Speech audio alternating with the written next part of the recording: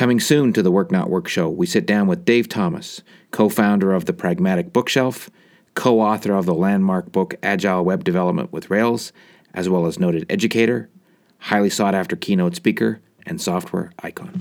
That first week changed my life in that I knew that I was going to want to do this and not physics, not math. For me, one of the joys of programming is kind of the same as the joy of mathematics, and that is there are an awful lot of truths to be discovered.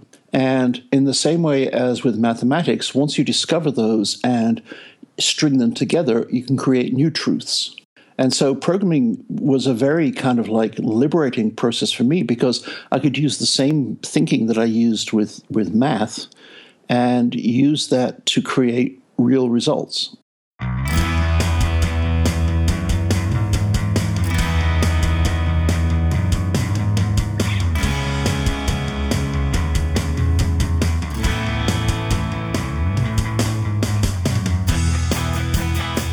Dave Thomas humbly refers to himself simply as a coder.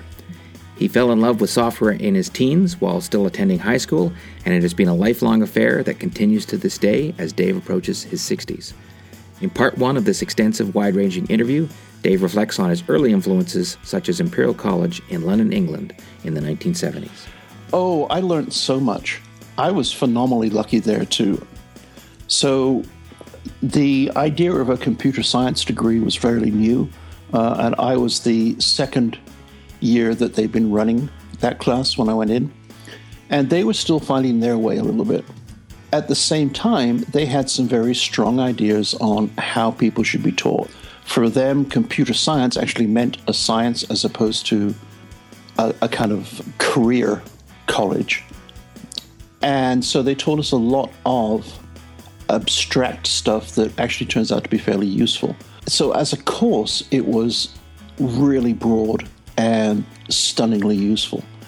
In the second part, we start when Dave's professional path first crossed that of Andy Hunt and kicked off a collaboration that has lasted for more than 20 years.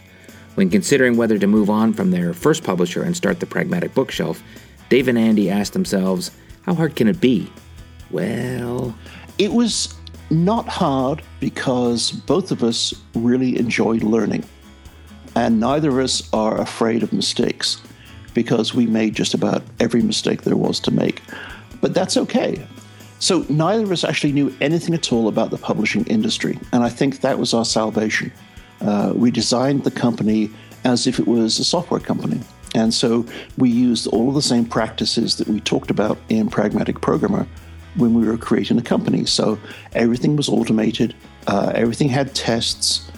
So if you had to do anything twice, you had to automate it. We were agile in that, we would basically make our mistakes, fix them, and move on.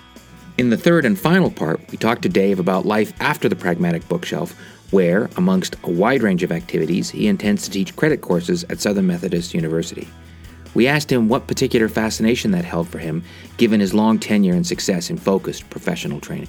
First of all, because I enjoy corrupting young people. So that should be interesting.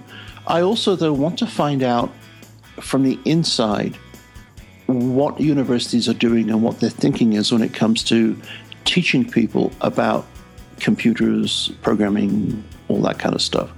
I see the result of what they do, but I really want to find out the reasoning behind it. So one of the things I'm really excited about is just the kind of more collegial aspect of it, being able to chat with other, quote, professors, not that I'm on, and just talk it through that way. So for me, it's going to be very much a learning experience.